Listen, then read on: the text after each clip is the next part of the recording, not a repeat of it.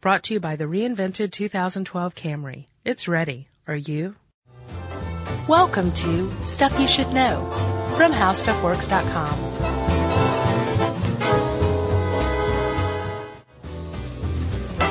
Hey, and welcome to the podcast. I'm Josh Clark. With me is Charles W. Chuck Shuckers. I love you, Bryant.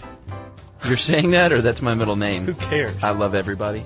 Sure. Okay. I'm in high spirits today, Chuck. Things are moving.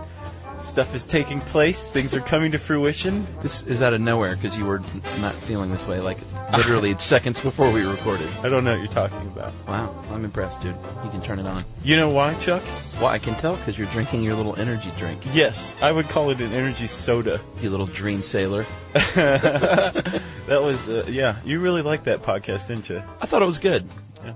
My favorite part was when we mentioned the doctor in Berkeley, when you said vavoom or row or something like that. Yeah. That was funny. Yeah, thanks. I thought I liked all the nose breathing I did in that podcast for some reason. Maybe we just sit around and talk about our whole podcast.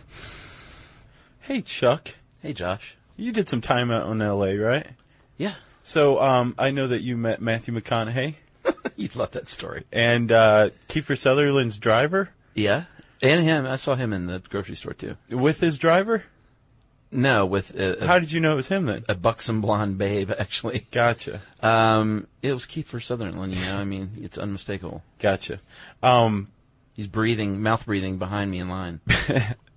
We're going to get in trouble one day for that. I know. He's a hothead, too. He just got sued. He, hit a photographer or somebody. Did he really? Yeah, so watch your back. Plus, he knows his way around a gun.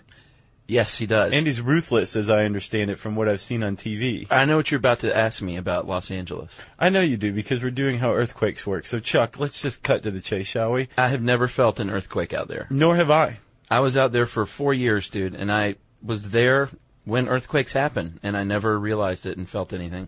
Friends of mine would be like, dude, did you feel that this morning? Yeah? No, I have no idea. Did they use a lot of that honey that comes in the little bear?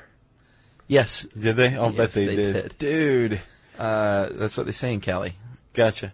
Chuck, I've never experienced an earthquake either. The closest thing to an earthquake story I have involves earthquake proofing. Let's hear it. Remember my friend Hippie Rob? Oh, yeah. Hippie Rob did a little time out in Also a fan of the Honey Bear? Yeah. Yes. Oh, yeah. Hippie Rob did some time out in San Quentin, actually. Really? Yeah. Here's the thing. He was not looking forward to doing San Quentin. I imagine. And he finds out that right when he gets there that he and all of the other relatively light offenders are going to be moved to Folsom Prison, which was undergoing earthquake-proofing construction. Really? Right. So they were going to keep all of the light offenders at Folsom and then move all the light offenders at San Quentin over to Folsom. And then they moved all like the murderers and rapists and pederasts to that were at San Quentin.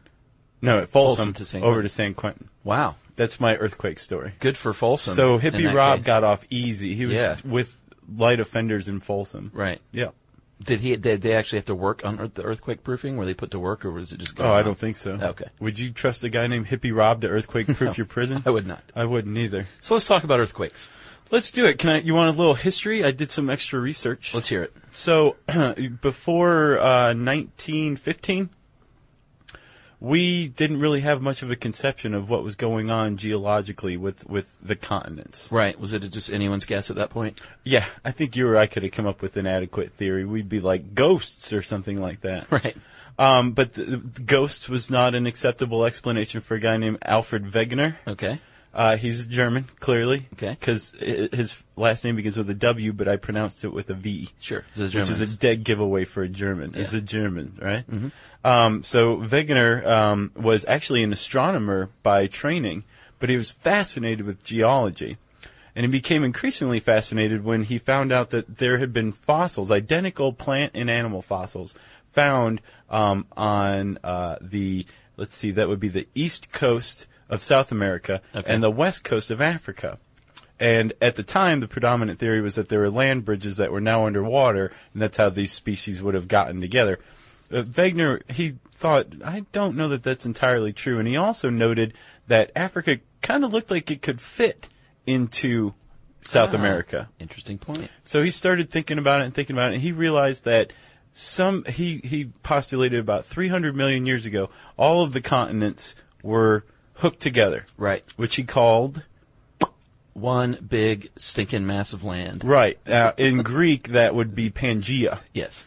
And so Pangaea starts to break apart, and basically Wegener postulated that the continents were, in fact, still drifting. He thought that they were basically plowing along the ocean, and it was due to centrifugal force and the spinning of the tidal Earth. movement. Right, Okay. and tidal movement. Makes sense for the time. Back in 1915, sure. He was right about the continents drifting. We know that, but not with the centrifugal force Right. or the tidal movement. One of his rivals calculated that for the tides to move a continent, that kind of force would actually stop the rotation of the Earth in less than 12 months. Right. So that wasn't it, but he was right about the continents drifting. He was pretty much ridiculed during his lifetime.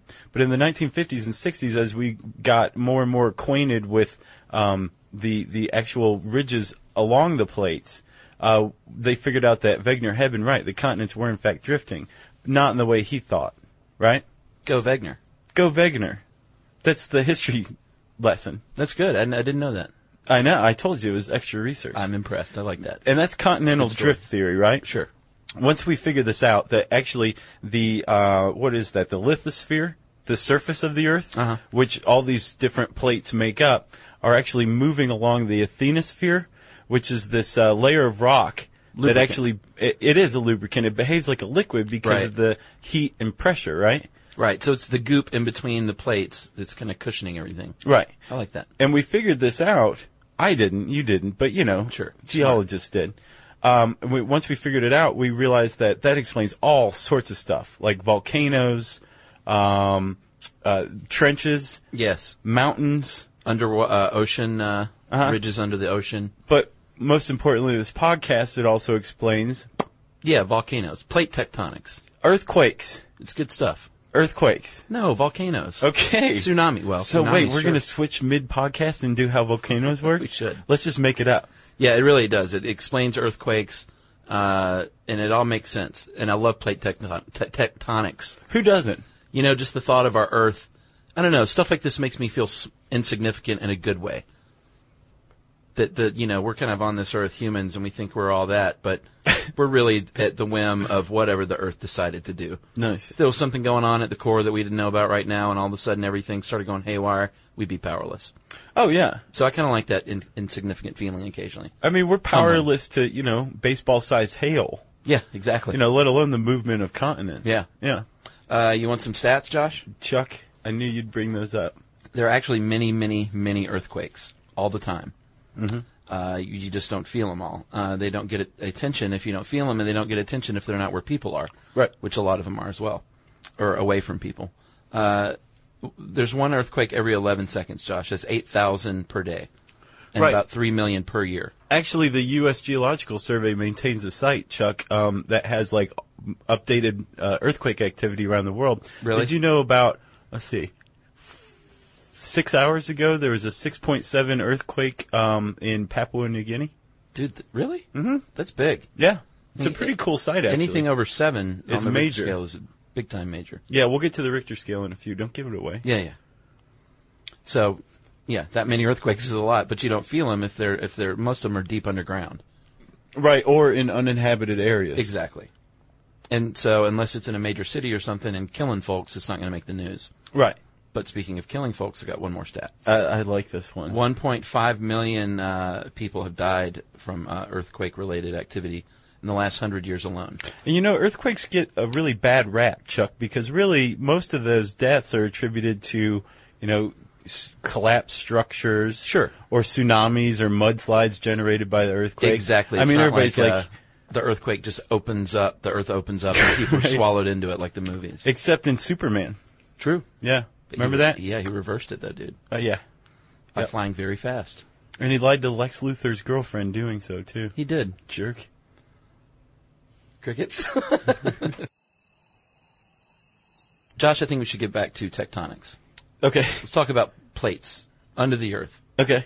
and what can happen basically when these things meet up.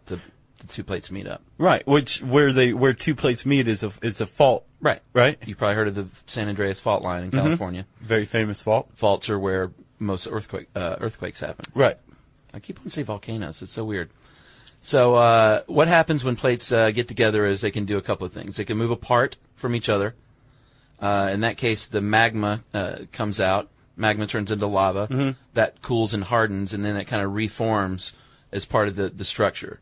So it's like the goop oozes through and then makes it more solid. Right, and then it cools and you have a new landmass formed. Exactly. Right. We should also probably point out here to any people who believe in the hollow earth theory that we're discussing this based on the notion that the Earth's core is molten. Okay. Yeah. Sure. Nice. So go ahead, Chuck. Disclaimer there. What kind of fault was that you just described? Well, no, that wasn't a fault. That's just what happens when the plates move apart.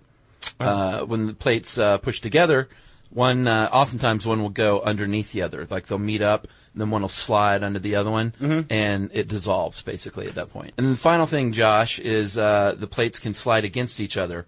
So they just kind of pass in the night, basically, just kind of moving by each other very slowly. Right. And all these different things that I'm talking about where these plates meet, that is where we get to the faults. Right. There's four kinds, right? Yes, indeed. There's four kinds that either go vertically or horizontally as far as the faults are concerned. You got the normal fault and the reverse fault. Those are vertical faults, right? Uh-huh. So the normal fault is where the plates actually move away from one another. The reverse fault is where they move together. Right. Right? And then you have ones that move horizontally, which I think the San Andreas fault is a horizontal fault. Is it a thrust fault? I think. It's either a thrust fault or a strike slip fault. Okay. So it's basically the same thing except along horizontal lines rather than vertical. Right? Yeah. But no matter which way they're moving, they can be moving apart, moving together, horizontally or vertically. All fault lines are basically where plates are still pressing together. Right. Very tightly. Right. And when they press together, they're eventually going to get locked. Yeah, because of friction. Right. But the pressure's still going. They still want to move. So all this potential energy is being built up. Uh-huh. And as it builds and builds and builds, the pressure eventually overcomes the resistance, and all of a sudden, you have a slip. Yep, it breaks. It does. And that's actually the epicenter, the focus of the earthquake, where that happens. Right there. That is the key. That is what an earthquake is. Yes. Is when the initial fault break or more that happen later on occur. So there you have it. We really paid that out in a dramatic fashion, didn't we? Did we? Yeah. It didn't feel that dramatic to me. It will when we listen to this. Maybe it's because I know the ending. So, Chuck... We all die. Right. That's the ending. I can't believe you gave it away. So, fault zones, that's where there's lots of faults together. Connected, right. Yeah, so one of those faults slipping, one of that... a place where the potential energy turns kinetic all of a sudden, can actually trigger faults, or it can actually trigger movement along other faults that are connected, those fault zones you mentioned, right? Right. That's why earthquakes often happen in a series. It's more than one. Right, and they almost always happen along the faults, but I know that one very famous earthquake in 1811 and 1812. Which I didn't... Did that happen in, like, December 31st and January 1st, or what? Well, I don't know. That's a good point. Thanks. 1811 and 1812. Thanks That'd be a one lot, long Tom. earthquake. Yeah, it would be. We'll find out about that. But that occurred in the middle of a plate, in the middle of the North American continental plate, which was odd at the time. But it was. They found out later that deep beneath the Earth, there was, in fact, a 600 million year old fault zone. So yeah, there you have it. Yeah, so it's some way or another. Right. There's a fault zone involved, right? Indeed. So, Chuck, we actually have a way to measure earthquakes. We measure them through their seismic waves, right? Seismic waves. Which seismic waves are the energy that radiates from their focus. And it acts as a wave, much like a wave in water. Right, like if you were to throw a sound wave. A rock in a pond, that kind of thing. There's two different types of waves, two major types of waves. You have body waves, and you have surface waves. Yes. So let's talk about body waves first. Yes, they move through the inside of the Earth, the inner part of the Earth. Right. And, well, there's two different kinds. There's primary and secondary body waves. Yeah, P waves. P waves. I like or S that. waves. Right. It's easy to remember. Sure. Mnemonic induction and lucid dreaming, etc. Right. They travel about 1 to 5 miles per second. Faster than I thought. The P waves do. Uh-huh. Yeah. And they can move through solid, liquid, or gas. Yes, they cannot be stopped. No, so they can actually go from one end of the Earth to the other. Well, they do, too, every time. Isn't that correct? I don't know. I think that's what it says. Oh, we'll find out. And the P waves actually, they affect the stuff that they're moving, like, say, rock, horizontally. So Right. it shakes back and forth on a horizontal plane. Right. Okay? And like you said, they're the fastest, so they get there first. But I got the impression that they cause the least amount of damage. Then you have secondary Right. waves, right? Secondary body waves. Yeah, that's the problem. Well, they're the first problem because they displace rock perpendicularly to the direction of the wave, right? Right. So you remember the movie Tremors?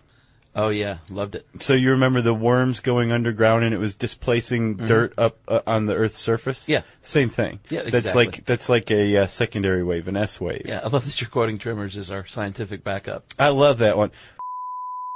You! It's great. Fred Ward. Classic. So actually that was Kevin Bacon. Well, that line was Kevin Bacon. Yeah, that was such a good movie. It's probably one of my top fives. It's a good one. Yeah. So let's talk about surface waves. You want to? Well, we should actually just say real quick, though, that they don't travel through solid material.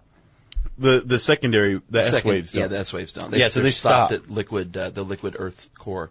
Right. Or Liquid Earth if you core. believe in hollow Earth theory, they would stop when it became hollow because it doesn't travel through gas apparently either. Right. Yeah. They would stop at the Temple of Doom, Yeah. according to the hollow Earth theory. Can we talk about surface waves yet? Yes, we're there. Let's do it. They're more like the waves in a body of water. Right. They move the Earth up and down. Did you see some of the pictures in this article? Uh-huh.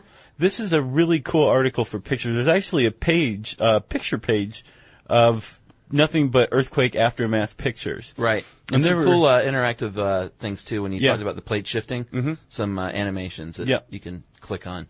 Did you see the one with the railroad tracks? I did. What was that, Peru? I don't remember. There's a picture in this article of railroad tracks that basically just make a perfect S Uh-huh.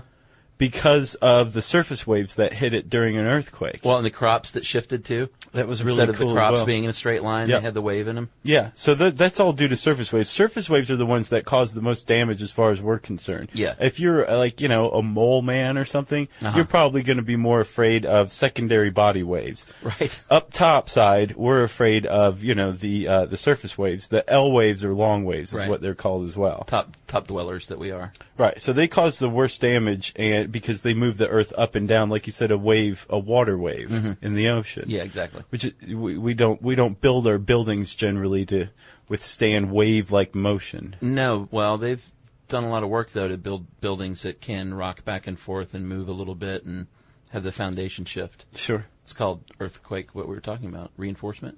Sure.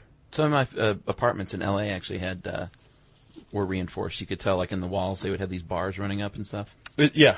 As far as I know, Japan's on like the cutting edge of earthquake proofing. Of everything. Yeah. Yeah, a lot of earthquakes in Japan, huh? Yeah. And robots. And volcanoes. Uh-huh.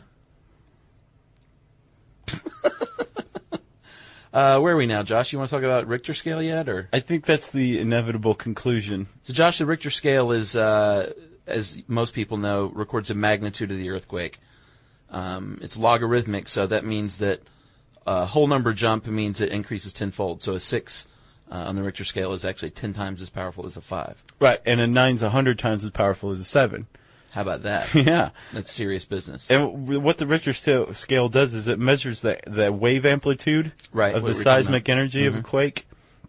And so that's the one you always hear about. Like I talked about that one in Papua New Guinea was a 6.7. Right, which is large. Anything below a 3 generally doesn't get much attention. This is just a little tremor, a micro quake. It's kind of hard to say. And that's the vast majority of earthquakes are 3 or less, right? Yeah, you won't see anything below a 4. You won't see a lot of damage going on, but anything 7 and above is pretty serious business. And I know the record is a 9.5. I looked this up. Did you? 1960 Chile.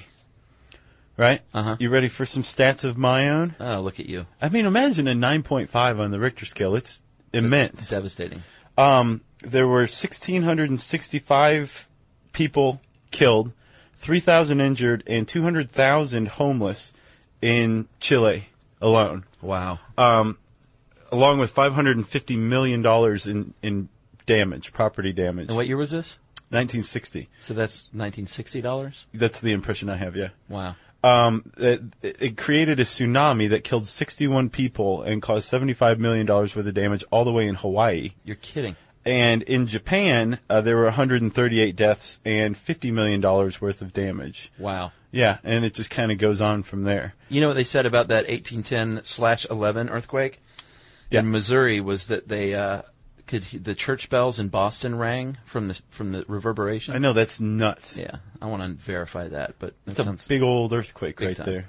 there. So what you're talking about, though, with assessing the damage, that is actually the Mercalli scale. Right. It's the damage done by the earthquake, which is figured out many days or weeks later. Right. Not like the Richter scale. I call that the why us God scale. Right. Yeah. That's a good And title for it. it's described in Roman numerals up to 12, which you can also say is XII. Right. And XII is where there is evident structural damage. The ground is opened up. Sure, like in the movies. Yeah. And there's been at least a tsunami or a mudslide or some other disaster. Right. Yeah. My brother felt an earthquake when he was in L.A.